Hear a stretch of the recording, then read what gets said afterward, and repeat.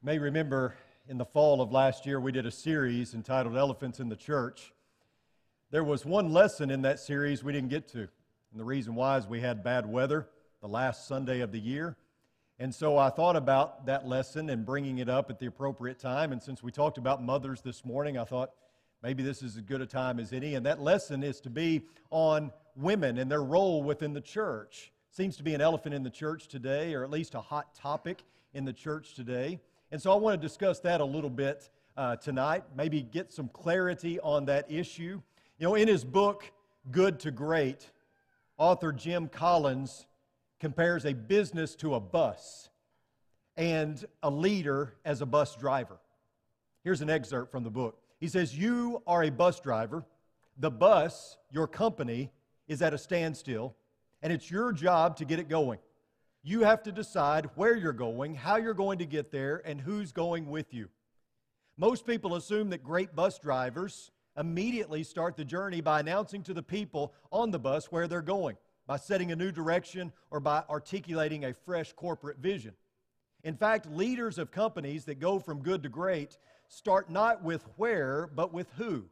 They start by getting the right people on the bus, the wrong people off the bus, and the right people in the right seats. And they stick with that discipline. First the people, then the direction, no matter how dire the circumstances." Now, according to Collins, having a successful business is about getting the right people on the bus. It's about getting the right people in the right seats on the bus. And I think this is what God does in the church as well. I think this is how God operated throughout Scripture, and we see this is how He operates within the church as well, putting the right people in the right seats. Remember what Paul wrote in Galatians 3:28? "There is neither Jew nor Greek, there is neither slave nor free man, there is neither male nor female, for you are all one in Christ Jesus." Now think of the context here and think about how the people hearing this letter read for the first time would have responded. The Galatian Christians would have most likely responded with a, say what? Could you repeat that? Because surely you're speaking in jest, Paul. Because to the Jewish Christians, to people coming from the Jewish faith, there was not equal standing with the Gentiles. There was no such thing as there is neither Jew nor Greek. The idea that a slave man and a free man or a slave and a master could be on the same level, that was unheard of. But what might have been even more confounding is the fact that men and women had the same status in the kingdom. I mean, surely Paul was kidding when he said that. But we see this in Scripture. Philip's daughter had the gift of prophecy. Priscilla and her husband Aquila both taught Apollos in a more accurate way. In Titus 2, 3-5, we see that the older women were to teach the younger women. And we see all these roles play out with men in Scripture as well, don't we? Let me ask you this. Do you want equality here at Oldham Lane? Hopefully you're shaking your head yes. Do you want equality here at Oldham Lane? Every Tuesday, the ladies here at Oldham Lane get together for Bible study. Surely that's a good thing. As they swap knowledge, as they talk about different things concerning the Scriptures, that's a good thing. We should desire for our women to have the most biblical knowledge possible. Do you realize that women can teach the vast majority of our congregation? You realize that? I mean, when you consider women and children, women can teach the vast majority of our congregation. I mean, that's over half our congregation, isn't it? Women and children. Do you want the women teaching our children to have a vast knowledge of the Bible? I do. I hope you do as well. Again, you should be shaking your head. We should want equality there. We should want our women to have a vast knowledge of the Scriptures if they're going to be doing a lot of the educating. There's a young man who attended, I believe it was Southwest Bible Institute. Don't quote me on that, but He was trying to garner support, and so he sent out over 100 letters to folks trying to get support so he can go there and study the Bible. He got enough support. A few years later, his sister sent letters out because she wanted to go there and gain more Bible knowledge. She didn't want to preach or anything. She just wanted to go and gain more Bible knowledge. She didn't receive any responses from her 260 letters except for one that said no. So what are we saying here? It's okay for our men to gain Bible knowledge, but we don't want our women to have it. We don't want our women to be as knowledgeable in the Bible as our men. We've got to be careful here. When God handed out the spiritual gifts in the first century, He handed them out to women. Again, the gift of prophecy was given to Philip's 4 daughters. Were there restrictions on this gift? Absolutely, without question. But God wanted them to have knowledge. Phoebe was a servant in the church. Lydia was a wealthy woman who opened her home to host the church. Euodia and Syntyche, despite their quarreling, were women who, according to Paul, labored in the gospel. Women gave financial support to Jesus' ministry. Dorcas did a ton of good for the church, so much so that she was greatly missed when she passed away. We've had women that have worked tirelessly for the church. We have women right here at Oldham Lane that work tirelessly for the church. We've had women who work tirelessly for the church here at Oldham Lane that have passed away, and they are sorely missed. There are certain things that get dropped because they were doing so much. Where would Oldham Lane be without women? Where would the church be without women? Where would we be? I've been in different churches, and I've seen deacons and elders and how they function, and I'm sitting there going, you know what? If we put a woman in charge of that, she'd get it done. Deacon won't step up and do what he's supposed to do. You put a woman in charge, she get it done. Where would we be without the women, right? We are all equal in the kingdom of God. There is no debating that. But we don't share the same roles. And there's no debating that either. Equality does not imply that there are no role distinctions. Unfortunately, the discussion on the role of women within the church has been inaccurately portrayed as an issue about the worth of women, or the competency of women, or the social expectations of women.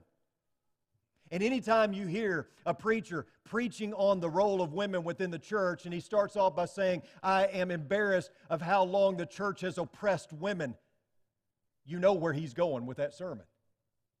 He's making it about an issue that's really not the issue.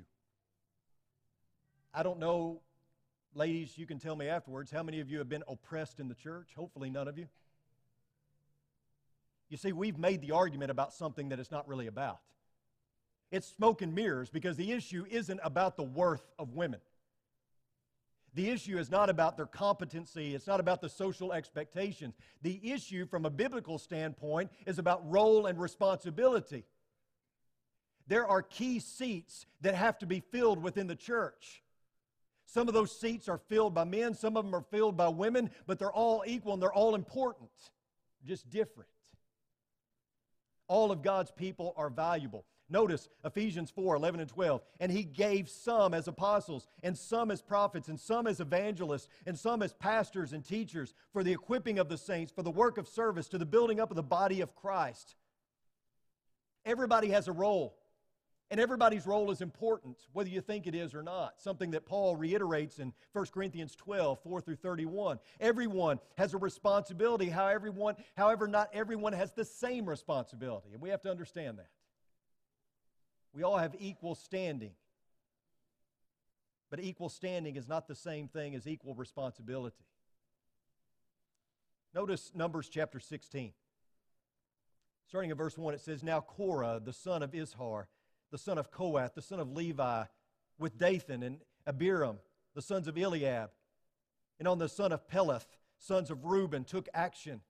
And they rose up before Moses together with some of the sons of Israel, 250 leaders of the congregation chosen in the assembly, men of renown. They assembled together against Moses and Aaron and said to them, You have gone far enough, for all the congregation are holy, every one of them, and the Lord is in their midst. So why do you exalt yourselves above the assembly of the Lord? Korah's argument was, what makes Moses and Aaron so special. We're all holy. We're all consecrated. We're all set apart by God. What's the big deal about Moses and Aaron? Of course, we know the big deal is that God set them apart. God chose them, and therefore, He didn't have to give an explanation, right? But Korah was responding in a way that was trying to tinker with the system. Verse 9, is it not enough for you that the God of Israel has separated you from the rest of the congregation of Israel to bring you near to Himself, to do the service of the tabernacle of the Lord, and to stand before the congregation to minister to them? And that He has brought you near, Korah, and all your brothers, sons of Levi, with you, and are you seeking for the priesthood also? Korah was a Levite, which meant that he had a special privilege before God. And I don't see him complaining about other people not being allowed to be a priest. But yet he's complaining that Moses and Aaron are in a position of authority when he feels like he should be in that position, and so should anybody else, because what makes them so special, right? You see, Korah was actually speaking out not just against the leadership of Moses, but against the leadership of God. And that didn't work out so well for him. You can read further in Numbers chapter 16 to see that the earth swallowed up these rebellious men because they weren't just speaking out against Moses' leadership, but against God's as well. But Korah was right about one thing. All of God's people were holy. He was right about that. They were all special to God. No doubt about that. But it did not follow that all of them could therefore perform the same duties, that all of them had the same seat on the bus. Go to 1 Corinthians chapter 11. 1 Corinthians chapter 11, beginning in verse 3, here's what Paul writes. He says, "But I want you to understand that Christ is the head of every man, and the man is the head of a woman, and God is the head of Christ. Every man who has something on his head while praying or prophesying disgraces his head. But every woman who has her head uncovered while praying or prophesying disgraces her head, for she is one and the same as the woman whose head is shaved. For if a woman does not cover her head, let her also have her hair cut off. But if it is disgraceful for a woman to have her hair cut off or to have her head shaved, let her cover her head. For a man ought not to have his head covered, since he is the image and the glory of God, but the woman is the glory of man. For the man does not originate from woman, but woman from man. For indeed, man was not created for the woman's sake, but woman for man's sake. Therefore the woman ought to have a symbol of authority on her head because of the angels. However, in the Lord neither is woman independent of man, nor is man independent of woman. For as the woman originates from the man, so also the man has his birth through the woman, and all things originate from God. Judge for yourselves, is it proper for a woman to pray to God with her head uncovered? Does not even nature itself teach you that if a man has long hair, it is a dishonor to him? But if a woman has long hair, it is a glory to her, for her hair is given to her for a covering." Now, we could spend a year or more dissecting this passage, and I don't want to do that tonight. I just want to highlight what Paul says here about the role distinctions between men and women. Notice verse 3 affirms that these role distinctions have absolutely nothing to do with worth or value. Now, you may not like the way Paul presents it, but it has nothing to do with worth or value. There are certain roles for men and certain roles for women, and believe it or not, they're not based on culture, because Paul tells us what they're based on. They're based on creation and the creation order. Look at 1 Timothy chapter 2. 1 Timothy chapter 2, verse 9 and following, it says, "Likewise, I want women to adorn themselves with proper clothing, modestly and discreetly, not with braided hair and gold or pearls or costly garments, but rather by means of good works, as is proper for women making a claim to godliness. A woman must quietly receive instruction with entire submissiveness, but I do not allow a woman to teach or exercise authority over a man, but to remain quiet. For it was Adam who was first created, and then Eve. And it was not Adam, and was it not Adam who was deceived, but the woman being deceived fell into transgression. But women will be preserved through the bearing of children if they continue in faith and love and sanctity with self-restraint." I want you to notice Paul's instruction concerning the adornment of women. It wasn't cultural. Consider his words in light of 1 Peter chapter 3, verses 3 through 4, where it reads, "Your adornment must not be merely external, braiding the hair and wearing gold jewelry or putting on dresses, but let it be the hidden person of the heart with the imperishable quality of a gentle and quiet spirit, which is precious in the sight of God." Paul wasn't addressing something cultural when it came to the way women dressed in his day and age. And the fact that women were not to teach or exercise authority over a man was not cultural, a cultural standard that was relegated to his time or his day and age. In fact, nothing that Paul addresses in 1 Timothy was cultural. And you know how we know this? Because he takes it back to the very beginning. Some things that he approaches in 1 Corinthians chapter 11 were cultural. And he even makes mention of that.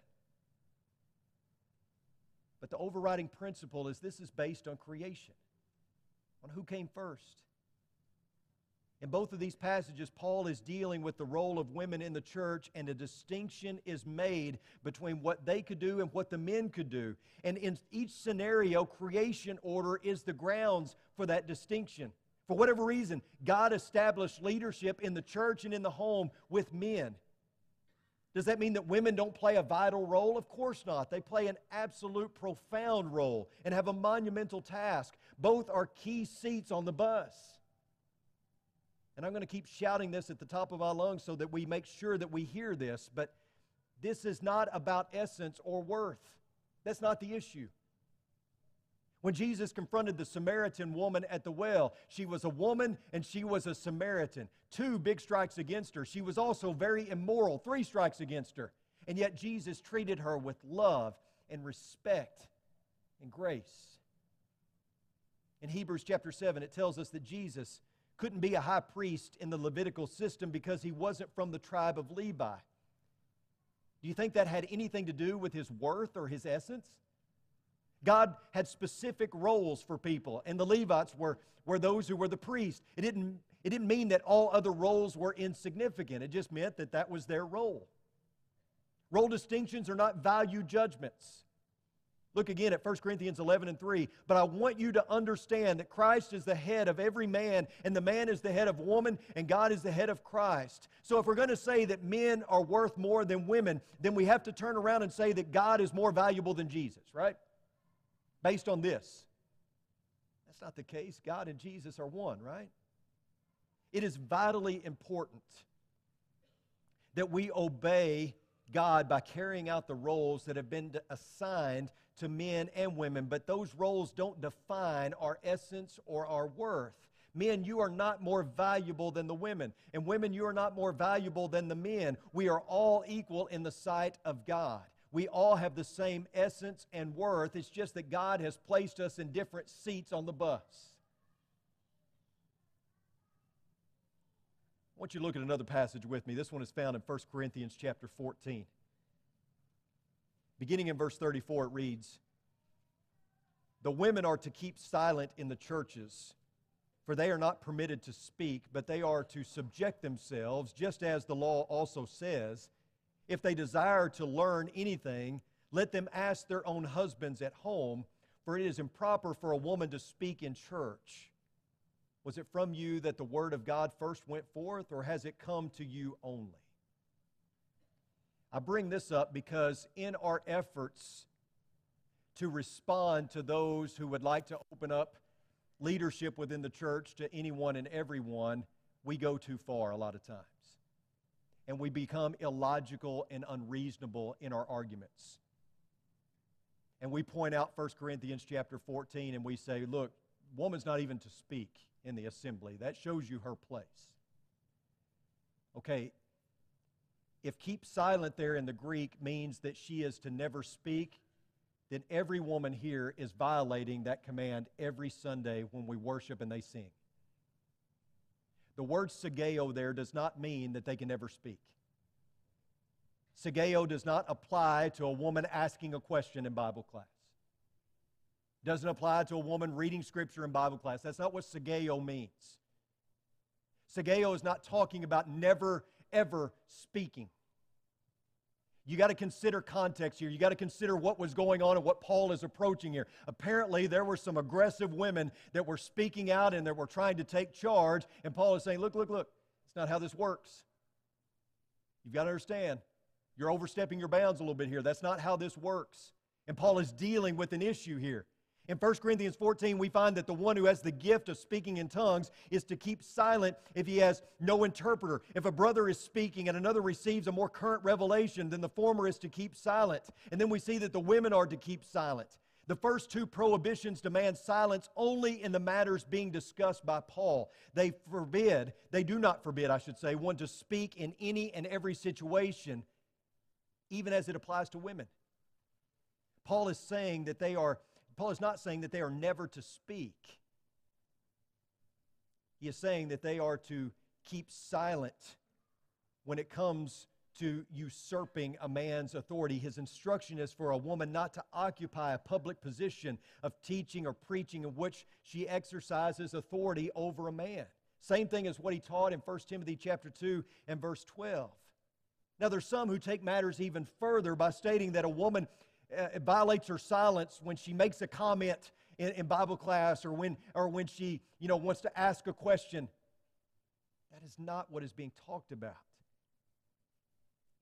1 Corinthians 14, 35 and 36 reads, "If they desire to learn anything, let them ask their own husbands at home, for it is improper for a woman to speak in church. Was it from you that the word of God first went forth, or has it come to you only?" In other words, the woman is resolved to learn nothing at church.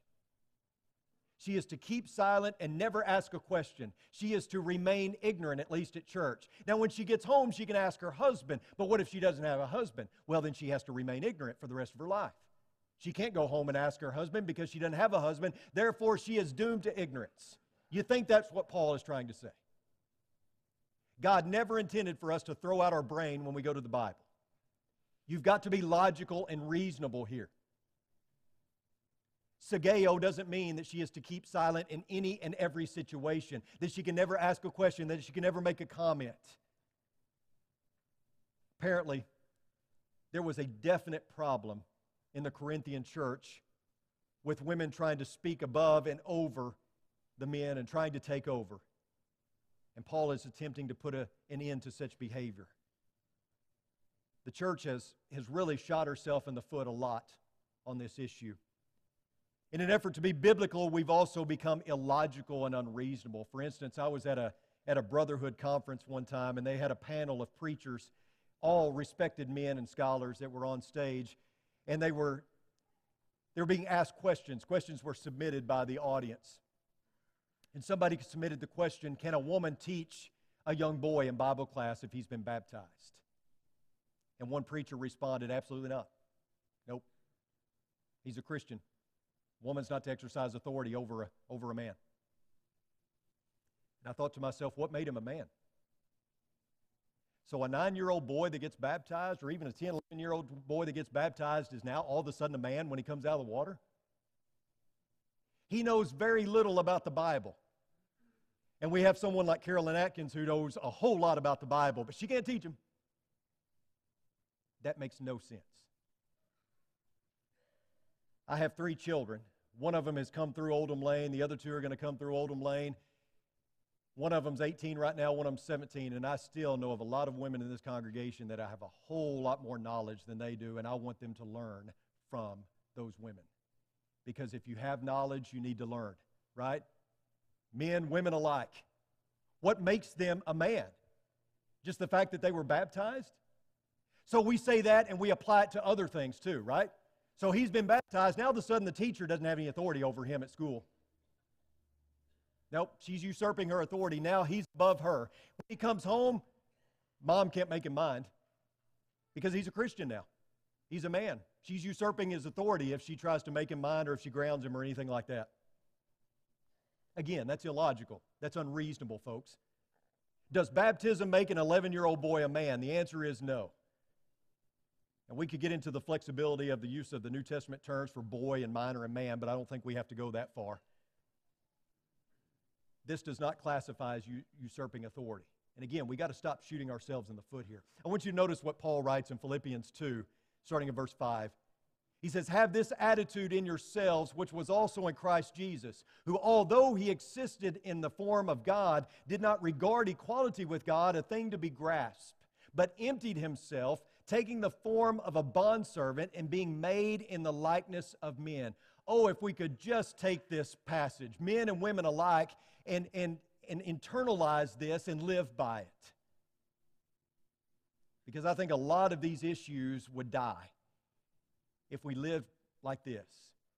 This wasn't about Jesus' essence or worth. He chose to willingly humble himself, to empty himself,